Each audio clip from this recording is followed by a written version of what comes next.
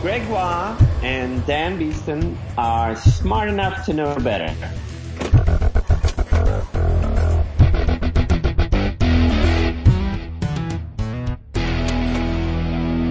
Welcome to episode 48 of Smart Enough to Know Better. 48? A podcast of science, comedy, and ignorance. Yeah. Uh-huh. Heavens above. And 48 is the smallest positive integer that has exactly 10 divisors. There you go.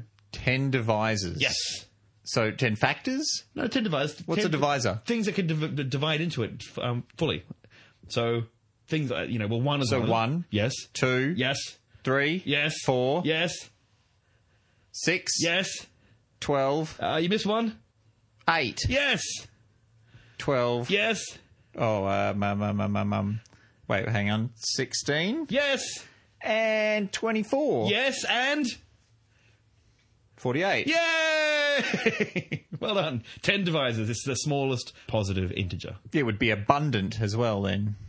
It's abundant. An abundant number. It's an abundant. It does seem quite abundant. Its factors add up to more than its total. Oh, there you go. That would be quite common at this point on. But 48, anytime I see it at the start of the program and it's even numbers, Yeah. Then I go, oh, you know it's going to be pretty boring. Because only when you start getting odd numbers and primes and things like that, it starts becoming interesting to me. Even numbers, boring. You know what number fascinates me? What's that? The number 62 colon 48. 62:48. Yes. It's a time. Is it time? Yes, 62 hours and 48 minutes. Uh-huh. What was that? That's how many hours of podcast we've done. Really? Yes. That's wow. So if everyone went and listened to And all it's our going up every minute. There's another one adding on to it. So we've done 62 hours and 48 minutes. 62 hours. That's like 2.5 days Just of content. Us talking. And that's what made it into the podcasts. Yeah. Imagine what everything has been cut away. Oh, God. Or flinched. No, we did. I mean, we work. We probably both put in 6 times as much. Oh, easily. What are we doing? Easily. You better be enjoying this, audience. That's like 360 hours of our lives. That's right. Each. Yes, each. I know. So I That's hope weeks of my life. that we love doing for our audience. Dan, say it. We love doing for our audience. Say it, Dan. Say the words. Let go, you're hurting me. No, make it sound like you mean it. We've got a survey. Oh, yeah. Oh, yes, we do. If you haven't filled it out yet, go to the website and fill it out. It's very useful. We are getting a lot of It's very answers. exciting when you first put up the survey because one of the questions is, do you listen to the podcast as soon as it's released? And all the people who listen to the podcast as soon as it's released jump into the survey and do that. So it's only weeks later where the people start going, no, I hardly ever listen to it at all, where they catch up. And break your heart. Yeah. We still love you too, late listeners. We think you're awesome too. Hello from the future. No, we're from the past. Hello from the past. Hello to the future. Look out, dinosaurs! They don't have feathers at all. Yes, they do, Dan. No, they don't. Stop. It's a warm climate. They don't have feathers. So we went to see Man of Steel. You and I, together. It was a date. It was a bit of a date. It was nice. Yep. And we decided, let's go see Man of Steel together. And it was okay. Yeah. It was all right. It was a movie. It had Superman in it. It had battles in it. It had stuff. Cool visual effects. Cool camera work. Cool cinematography. Once again, it had that horrible shaky cam thing. Not too much of it. No, it didn't. It had a different thing. It had sort of it had that sort of a zoom thing. It had that Battlestar Galactica thing of suddenly a camera. What happens if a camera was in space? Kal-El ship turns up, and they go, and it kind of zooms in really fast, as if there was a documentary guy looking. Yeah, I really liked that. I thought that was really effective. I just want one day a movie. I've never seen it before. Oh, well, Battlestar Galactica. The whole TV series is the whole thing all the way through. But no, I don't remember that. That's exactly what they Mind did. you, I was only 5. No, not that Battlestar Galactica, the latest one. I only remember one of them. I see. But it was a good movie. Go see it if you like. I mean, it's more of a sci-fi disaster movie than a Superman movie. Yeah, really. And I read an enormous diatribe today by someone who claims to be the Hulk. Oh, right. Reviewing the film. Oh, nice. Like 20,000 words. Yes. That's a lot of reading to do. That's crazy, yes. There you Yeah, go. and he made some very good points about how none of the characters really wanted anything, and it's a terribly made story, but it's a nice film to watch. Yeah, I thought it was fine. But why I'm bringing it up is everyone knows that, except in this movie, most times Superman gets around as Clark Kent with a pair of glasses. Yeah. And maybe a hypnotic tie. Actually, that was the tick, sorry. But the hypnotic tie is the tick and his rhinestone bag. But you know what I'm saying. The glasses definitely Clark Kent wears. And no one seems to realize he's a big unit. Like, he's a big fella pretending to be a journalist. Well, he's a journalist. Everyone's like, you don't look anything like Superman, except you look exactly like Superman. Or he hunches his shoulders, supposedly. When you're 6.5 feet tall, if you hunch, you're just 6.5 feet minus 2. You're not that much. Yeah. But some guys worked out that maybe all the people around Superman have a disease called prosopagnosia, which is face blindness. Oh. So they can't tell. So Lois and Perry White and everyone, they all have this face blindness, prosopagnosia, and therefore it's a neurological condition, and therefore Superman's surrounding himself with people who can't actually see his face. They have to base it on his gait, and they have to base it on the fact he slouches. See, Superman doesn't slouch, can't be the same guy. Superman doesn't wear glasses, can't be the same guy. That would make it hard to do their job as journalists. Well, maybe, that's true. The Daily Planet, I suppose it's pretty good. But what's even scarier is this actually can happen from damage being done to the brain, lesions on the brain. Ah. And so what they're saying is maybe Superman goes into your bedroom at night and uses heat vision to blast lesions into your brain to make sure you don't recognize his face. Ah. Come on, Superman, lift your game. That's what I have to say. I actually know the official canon reason for why they don't recognize him as Superman with the glasses. Why is that? Because Superman has a hypnotic ability, which is intensified by the glasses, and he actually hypnotizes people into not recognizing his if he gets His super hypnotism. Yeah, if he gets a picture of someone to draw him, yes, they draw him much thinner and as Clark Kent, you mean? Yeah, to draw him as Clark Kent. They see Where him did you as... see this? It was in one of the comics. It was in a Superman comic from the 80s. Oh, okay. They do keep changing. The one I heard recently, which I thought was even more hilarious, was his adopted mother, when she gave him the glasses, she actually gets a slightly foggy, crystal-y glass, because Superman's eyes are an unearthly blue, supposedly. Like, no one on Earth has Superman blue eyes. They're just crazily blue. He's like a Dothraki. Yes. No, hang on. Dothraki? Why are they blue eyes? Yeah. Dothraki? No, maybe it was the... You're trying to think of Dune again. You're talking about the Fremen from... The Fremen, sorry. No. The ones blue from... eyes. The ones from, what's it called? Daenerys Stormborn. Yeah, that's the... Yeah. They have blue eyes? Yeah, they got purple ones in the book, apparently. Oh, there you go. But anyway, Superman's eyes are so blue, you just go, holy crap, that's blue! An unearthly blue. So his mum gives him these glasses, these cut quartz crystal glasses or something, and it actually dulls the blue down to like a grey. So Clark Kent has grey eyes, or grey-blue, where Superman is like, blue! And you go, that still won't make people... You won't go, wait, that's not Dan. His eyes are the wrong shade of blue. I'd go, that's Dan, in his underwear, in my room, firing laser beams into my head. There is a really excellent scientific write-up about Superman and about... Because he's got a whole bunch of different powers. He can fly, and he can punch the shit out of stuff, and he can lift buildings up by the corner, and he can electrify, burn things with his eyes. And there's a really wonderful thing. I'll link to it in the notes. A really wonderful thing where someone has taken all these powers and gone, they're all one power. Yes. The ability to manipulate gravity. Yeah. I believe it is. Yeah, and basically some sort of field. Because if you can lift up a building by the corner without it collapsing, you must be supporting the rest of the building. If you lift a battleship by its spine, that battleship doesn't survive. No. It breaks in half. Or it just slides over you like you're a big Superman-shaped nail. Yeah, he can't. And so, yeah, he must be holding up the whole thing. If you read the Astro City comics, they're brilliant comics, and in their version of Superman called the Statesman, it's exactly what he has. He calls Empyrean Web, I think it is. His powers come from the Empyrean Web. So when he grabs something, all this energy field drops around it, and he's super powerful. He can't be hurt because there's webs around him. So someone's sort of taking it to the extreme. Read Astro City. Yeah. It's an awesome comic. Well, and read this other thing too. It's brilliant. And a really good demonstration of that, I realised, is in this first Superman film where he's flying with Margot Kidder and he's just touching her on the fingertip, and she's hovering in the air, then it slips and boom, the connection's lost and the field is destroyed and she plummets to Earth. And don't remember. I think she's smeared across a pavement. I think she dies. I think she dies. Instantly. Yeah, Superman doesn't really care. Spoilers. The other one I wanted to say, Easter egg I loved in the Superman movie was when Superman first learns to fly. He's like Man of Steel movie. Sorry, he leaps into the air. Spoilers. He does these big jumps. He's saying big jumps. He's learning his powers. Yeah. He has to learn his powers. It's an origin goddamn story. It's fine. And he learns to fly. Finally, I fly, and he takes off. And in the background, you get this whoosh noise, wind noise, and it's actually the noise from the George Reeves Superman when he flew all the time. It's that noise. They've actually layered it in. That's from the 1950s, 60s. It's crazy that they've used that sound effect for Superman flying, and I loved it. I loved it. That is quite cute. It made me very happy. And someone pointed out to us about that in that old Superman TV series. Superman had no problem with guns, but he didn't like things being thrown at him.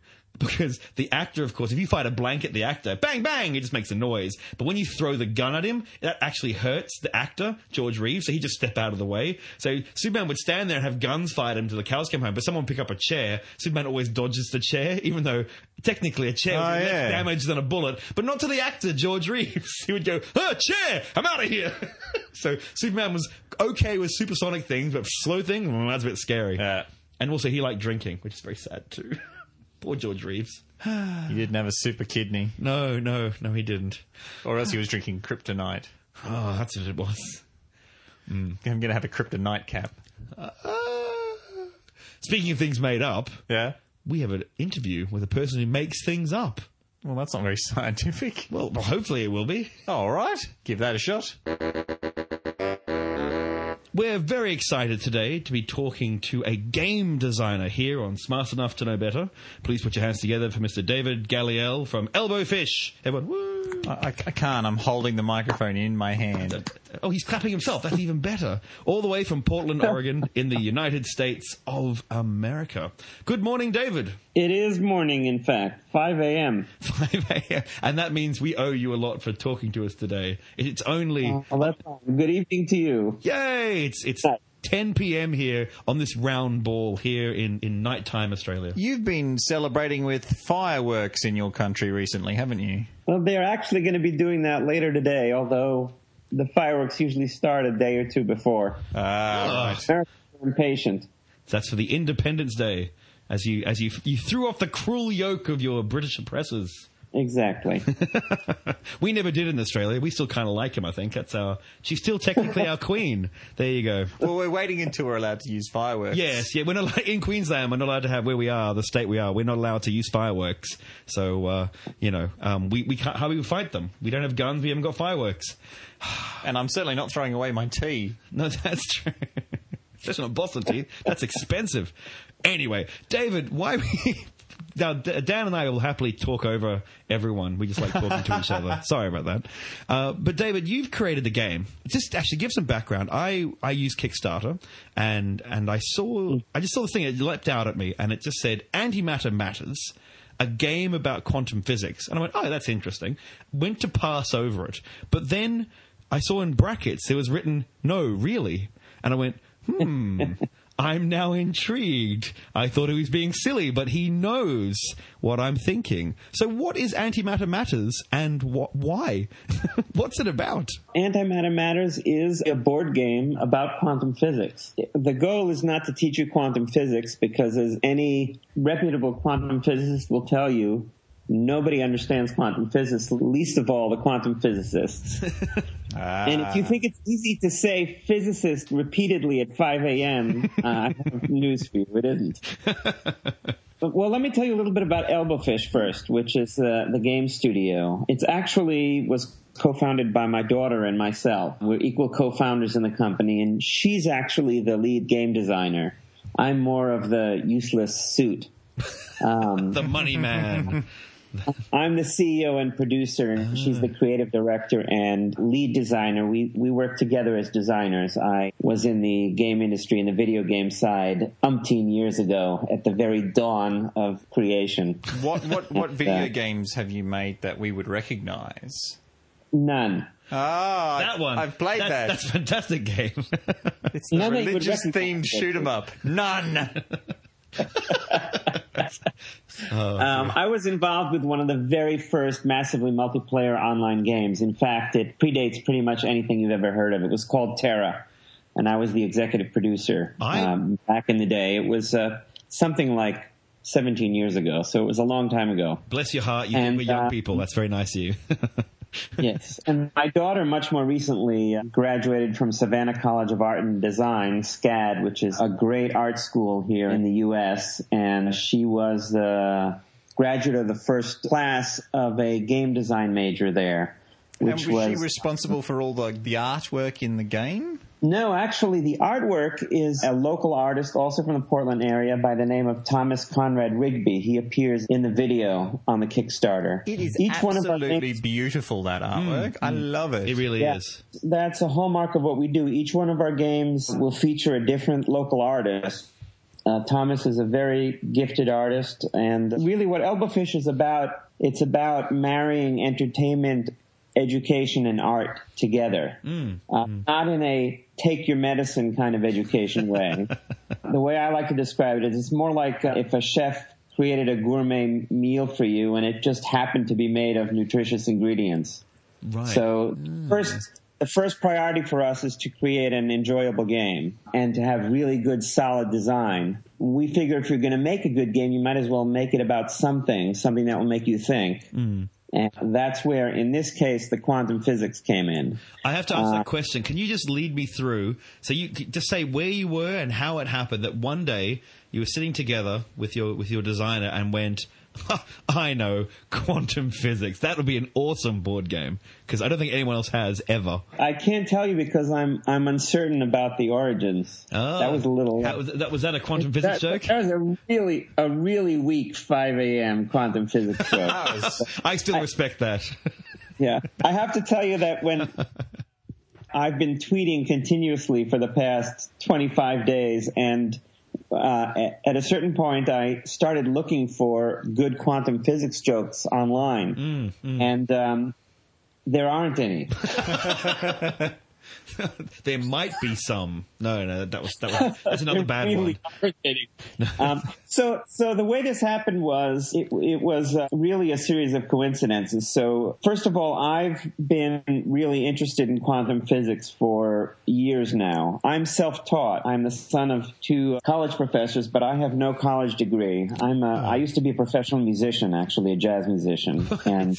Wow. But I've always been really interested in quantum physics, and I've been reading a lot about it for the past few years. And as my daughter Liana and I were figuring out what we wanted to be our first game, a colleague of ours, another designer, introduced us to a physics teacher locally who had developed this little game for his students and young middle school students, and he was really interested in seeing whether it had the potential to become a more highly developed and a game that would appeal to a broader market. And two things became apparent immediately. One is there was the foundation for a really good game there. Liana immediately saw that there was great design potential there in terms of game design. And I really got excited about the topic, and it fit right in with our mission, which is to create these games that have real accidentally educate people. Yeah, but that are created at a very high level. So one of the biggest problems with educational games, particularly board games, is that they're usually awful.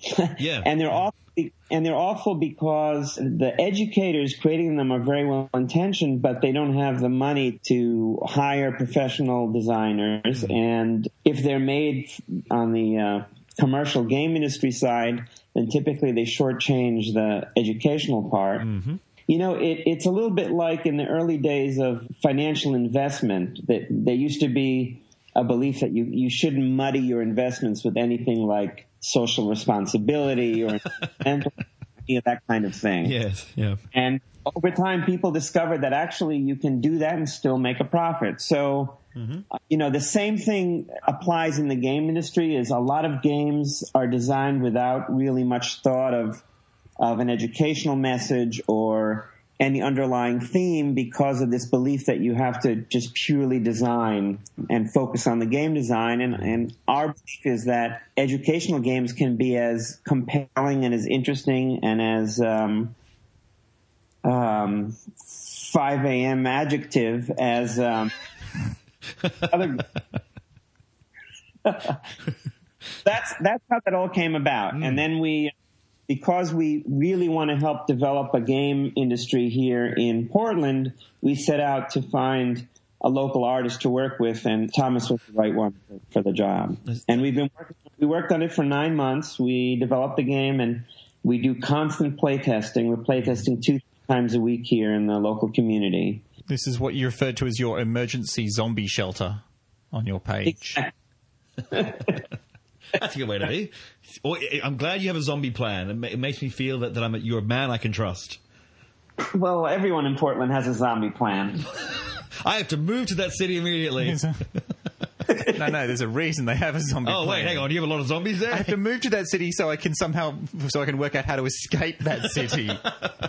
But David sounds like he'll know what's going on there. So now, when I looked at the design of it, the visual design, the art design, I kept getting this almost Star Trek Next Generation feel from it. The computers in that sort of rounded edge and big colourful graphics. Is that something that Thomas was using as an inspiration? Do you know? Well, actually, we're going for more of a Renaissance look. Oh. No.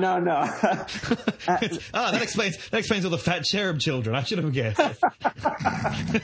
No, that's exactly what he was going for. One of the things that really impressed us is we're a little strange in the way that we approach artists. We give them just a kind of broad overview of what a game's about, and then we say, go home and sketch some stuff and come back and show us what you have. Instead of coming back with a few pencil sketches, he came back with this whole concept of this futuristic user interface. That's exactly kind of what you suggest. And he had everything really developed to a pretty high level. And you thought to yourself, he's a keeper. That's it. This is the guy. Yeah.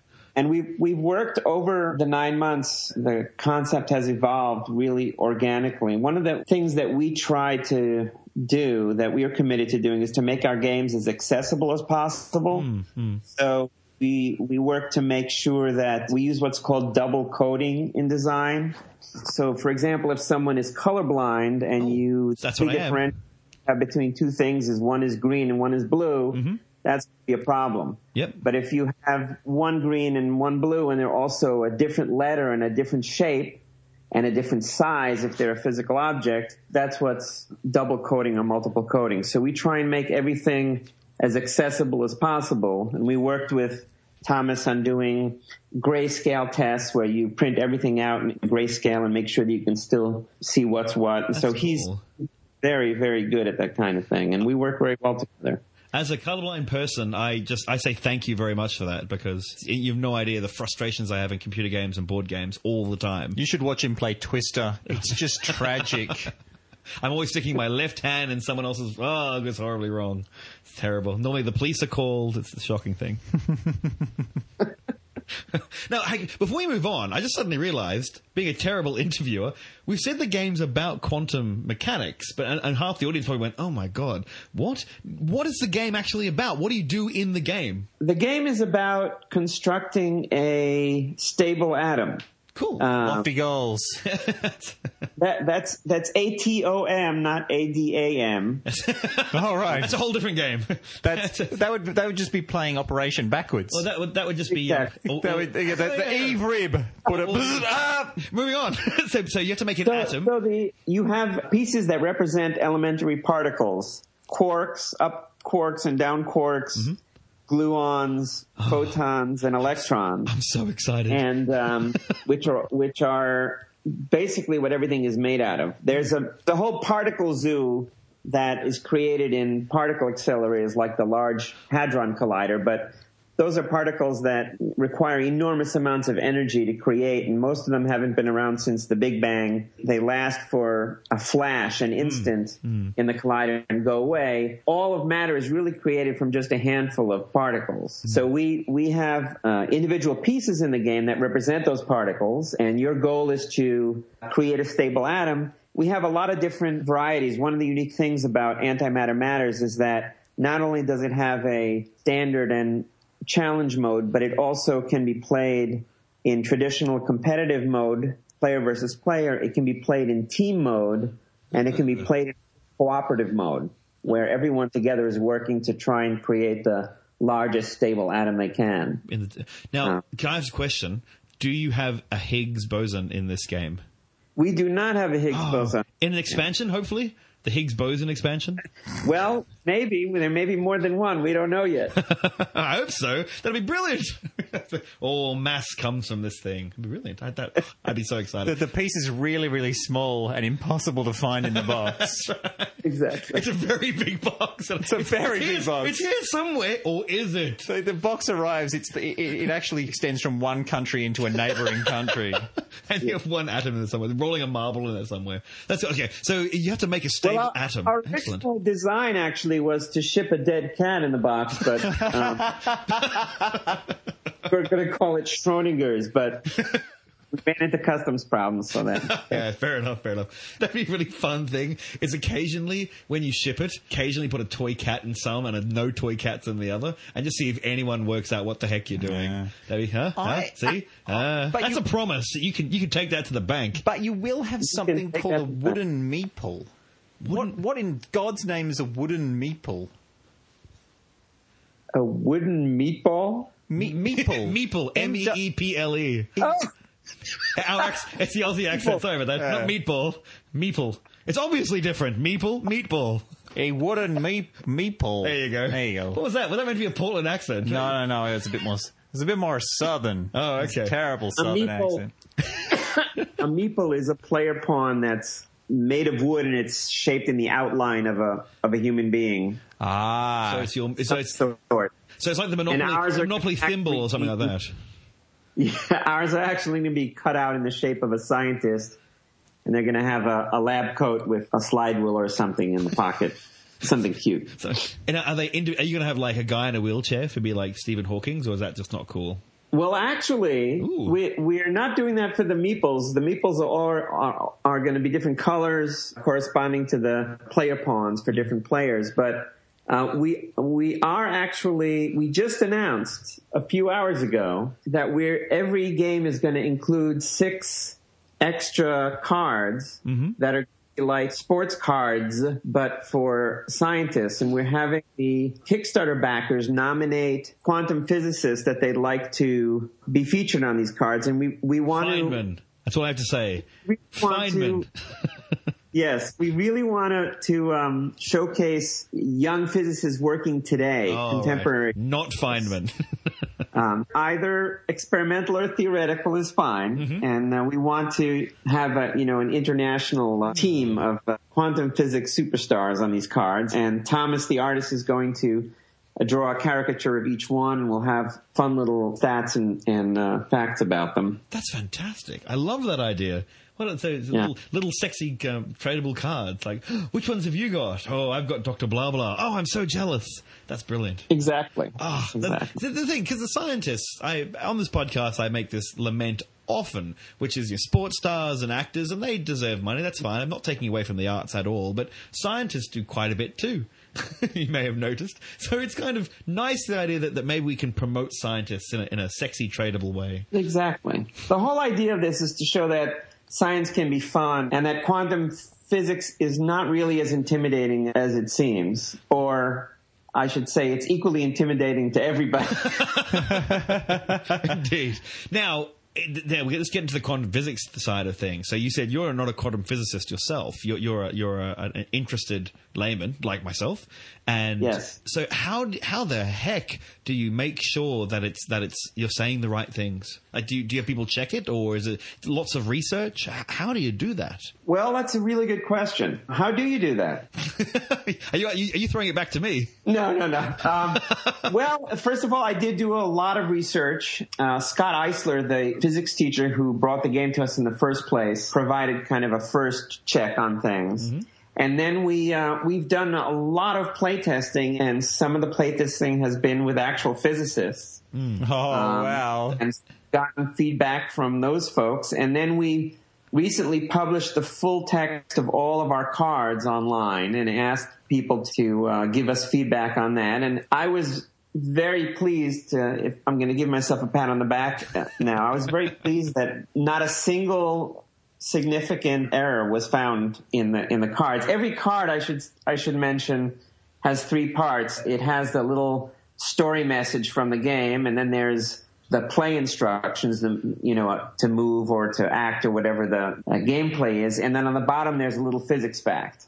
So the physics fact is all really accurate. We did make a few changes. For example, we have some unusual things that happen in this board game. There's a quantum tunnel. There's 2 sets of quantum tunnels, actually, that reproduce the effect of quantum tunneling. And we originally called them wormholes because that sounded really cool. And, a pedantic and not fun at all quantum physicist said, boo-hoo, those are theoretical things, and they're much too big, and they wouldn't fit on the board, and so... Okay. So we're trying to be true to the science, but be fun at the same time. Exactly right. I'm very excited. So where do you hope to take this? I mean, once all the people flock to it and give you all the money, like how long will it take to put it together and get it out into people's hands? So we funded all of the development, design, and testing of the game.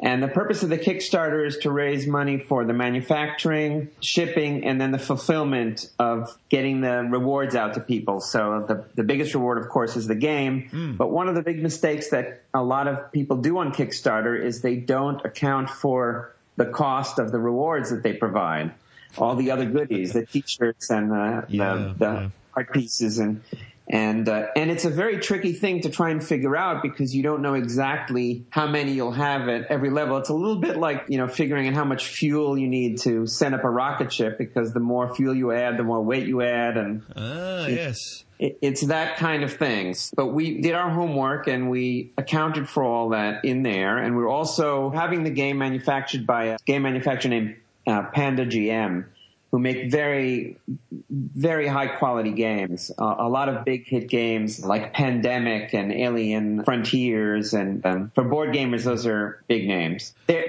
very high quality components. And so we've worked with them very carefully on timing, and they've been terrific in helping us get a little ahead of the game. So the process of manufacturing a board game, board games are not a business you go into to make money.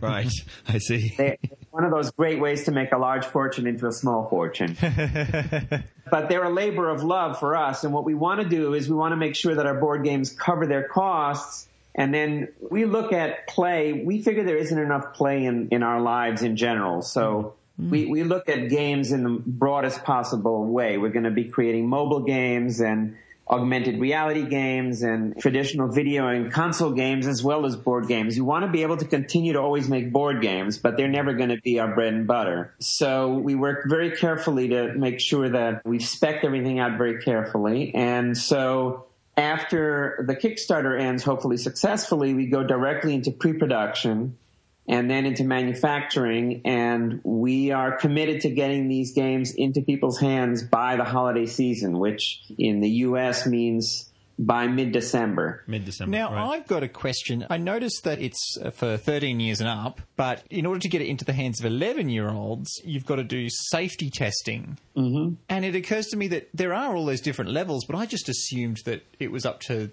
the manufacturers themselves to sort of just guess at a number. But it occurs to me now that there must be things that are expected of you. Yeah, the last couple of years have changed the industry tremendously. There was a law passed in the United States designed to ensure toy safety. And unfortunately, it applied to board games as well. I say unfortunately because the costs of testing are extremely high and prohibitive for most independent game designers. As a result, many games now are just by default produced to be 13 and up. And actually, if you want to market them actively in the EU, they have to be 14 and up. Yeah. And we designed this game so that it's playable for middle school students, 11 and up. Surprisingly to us, our biggest backers and our greatest enthusiasts have been adult hardcore board gamers, youth gamers. They seem to really, really like this game, but we want to make it as accessible for as broad an audience as possible. Would it be easier if you took all the little choking hazards out and replaced them with firearms? Because as I understand, in America, that's much easier to... No. Exactly. Yeah. Yes. In fact, there'll be a miniature nuclear reactor in each each box. That's hence the dead But as cat. it turns out, a lot of teachers have told us, don't worry about that. We bring good games into our classrooms, regardless of what the recommended. That's right. Hooray for teachers. What it means is you can't market it to younger ages, but no prohibition on someone purchasing it for younger people. But in any case, we're looking at creative ways for us to be able to fund the safety testing outside of Kickstarter. We've actually removed that as a stretch goal from Kickstarter because we want to be able to, to do other things if we are fortunate enough to exceed the goal and reach some stretch goals. There's other fun stuff we want to do with the game. I'm a hardcore board gamer myself. I've been playing board games, and because of companies like yours, there's been a resurgence of these games because you guys can take more risks, it seems, compared to a large monolithic company that's trying to make money. Yeah. So do you think that people like Elbow Fish are leading the way in better games in board games? Yeah, definitely. For one thing, I don't have the worldwide figures at my fingertips, but in the U.S., the sales of board games, of independent board games, have been increasing by 25% a year over year. Wow. At the same time that video games are flat or declining. So the situation in the board game industry today really is exciting because it's a lot like what has happened in a lot of other creative industries, which is that there are a few giants, the Mattels and the Hasbros, that are very mature industries, producers, and they haven't really done much. And there's been this incredible outpouring of creative energy among independents as it's become more cost-effective for a small independent outfit to be able to create these games. And as vehicles like Kickstarter have come along that allow companies like ours to pay for the manufacturing of games, there's just been an absolute explosion. And Portland is one of the centers of where that all is happening, which is why it's so much fun to be developing board games here. I mean, every day of the week there's one bar or pub or another in town that is hosting a board game night. That's fantastic. Which is a very rainy town, so that would help, I guess. Yeah. Oh, there you See, go. when it's raining all the time, you stay inside, you play board games. With your friends with a beer. That's exactly right. Exactly. So, That's David, exactly right. what board games did you play when you were young that drove you into this industry? You know what? To be honest, I'm not a hardcore board game player. Growing up, I was a huge Scrabble fan. Oh, that is a good one. Scrabble is good. That's right. I'm a real nerd, I guess. Dan won't play Scrabble with me anymore. He won't play because I use words he doesn't know. He declares them not real words. It's very sad. Well, not real words. My father was a great writer and had a huge vocabulary, and so he used to use all these obscure words, and then every now and then he'd throw in a made-up one, and my mother would always try to catch him at it, so she'd challenge him all the time, and she'd always challenge him when he had a legitimate word. Oh, damn. Every now and then he'd have a made-up one, and he'd have such a convincing definition for it. Go. Have you played the game Boulder Dash? Yeah. That your father would be brilliant at that game. You would have been. Yeah.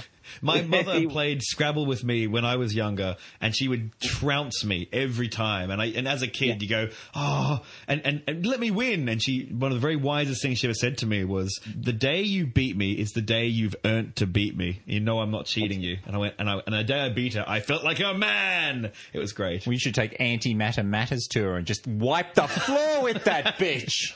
My mother you're talking about. She's a saint. Just a very good Scrabble saint. If you could sell this game right now, if you could say anything you like, which you can, how will you sell it? What's your pitch to the Smart Enough to Know Better audience members? If you breathe in and out and have a pulse, this is the game for you. That's most of them, actually. I think most of them do. That's a good call. You've cast a wide net there. I like it. What we've tried to do is to create a game that there's been a tendency in what we call over here, at least Euro games, to have each game focus on a single game mechanic and push it to the limit. Game genres get very specialized that way. And what we've tried to do here is we've tried to mix and match a bunch of different popular game mechanics. So one thing about quantum physics is that there's an element of random chance involved. All of what we see as an orderly world is just kind of that statistical averaging out of all these weird random events. And so we made sure that even though the game has a lot of strategy involved, that there are random elements in there. Still flipping a coin with a live cat on one side and a dead cat on the other. There's a horror in today's indie board game designer community of what are called roll and move games, where you roll a die and then move. Like Monopoly. Snakes and ladders. So each turn in our game has 4 steps to it, and the very first one actually is a roll and move. Although on this board you have many different options, there's strategy even into choosing which direction to move and which energy level to pop into. But then there are a variety of different strategic choices that you make along the way. And we have fun things happen like quantum entanglement, where 2 players get quantum entangled, and then when one of them moves their pawn or their meeple, then the other player's pawn moves as well. Oh, I see. Yeah. Oh, so you can take someone down with you, screaming into the void. Exactly. With the meatball idea, when I play this game, when it finally arrives, I'm just going to make a meatball and put it on my game board, I've decided. The Australian version is going to get played with meatballs. I can't. You're the worst vegetarian ever. I really am. That'll be the Aussie version. I'll send you a photo. Cut up 9 cow hearts today. We obviously have some localization to do. So. That's right. To get into the Australian hands, though, that's what you have to do. Exactly. So if you, ladies and gentlemen, if you're a person who breathes in and out or has any interest in quantum physics and likes a good board game, sit around with your friends, have a beer, have a chat and play a board game, you should look very hard at supporting the Kickstarter Elbowfish Company with Antimatter Matters. How will they find you, David? They will find we, Elbowfish, Antimatters, by going online to elbowfish.com/Kickstarter. There we go. Pretty easy. Or you just type into Google, of course, Elbowfish Kickstarter or Antimatter Matters Kickstarter, and you'll find it straight away. And that's right. When the time this podcast comes out, you've got 7 days, I think, maybe 6 days. Math's not my strong point at this point. Let's say 6 days, and people need to support this as quick as they can, because if it's not supported, it's not going to get made. Is that right? Exactly. Yep, we need to get it out there very, very quickly. And I want this to get made because I want to pitch my idea for a science board game for David afterwards. Oh, there you go. Like a brain-related one called Hungry Hungry Hippocampus. Oh, I like it. It's basically Hungry Hungry Hippos, but I just splatter blood across it. Don't support. Well, it fits in right with our Portland zombie theme, so... Excellent. Don't humor him, David. He's very serious. He's very serious, man. And it's going to take a lot of. He'll just cry himself to sleep when you break his heart. David Galliel, thank you very much.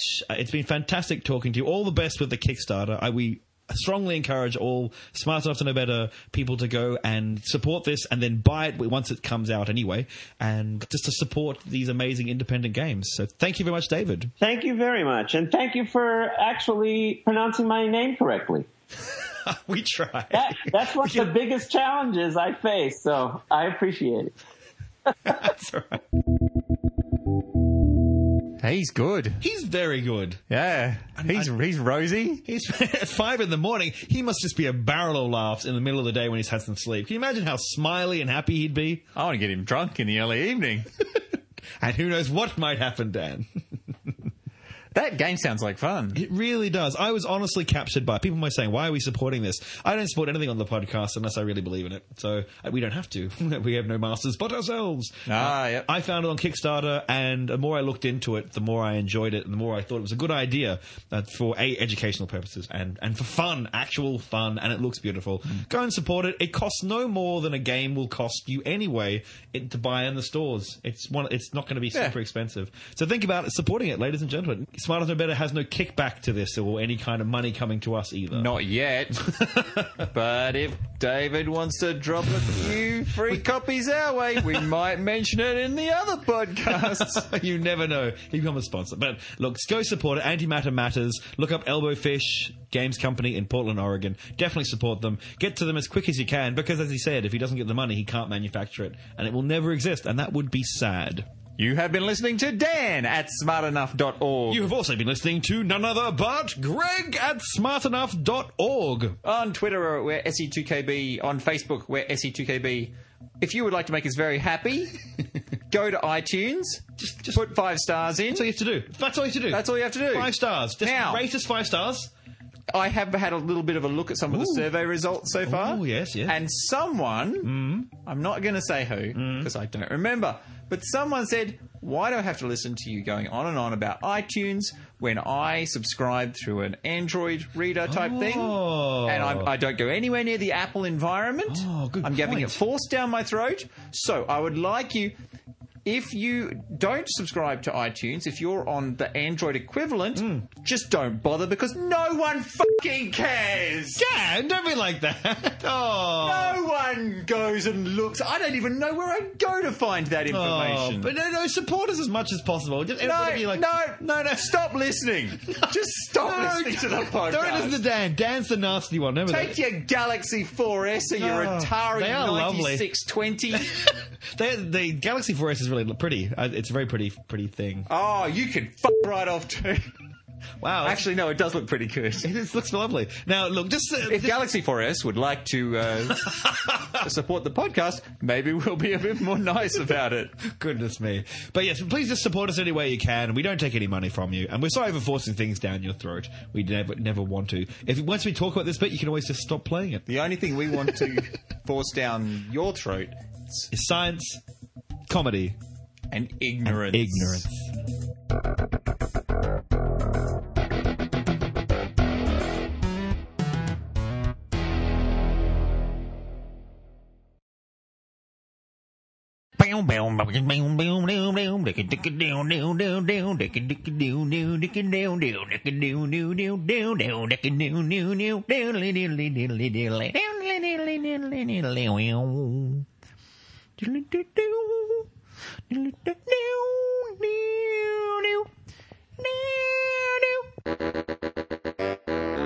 All you know is that 2 Australian angels came to you in the night and talked to you. That's all it'll be. It'll be a weird dream. Australian Angels in America. That's it. Oh, wow. That sounds like the best movie ever. Or at least a telly movie. Yes, probably a Hallmark telly movie, to be honest. Get Sally Field. Anyway, is there anything particularly that you want us to touch on tonight before we start? I'm sorry, I was asleep.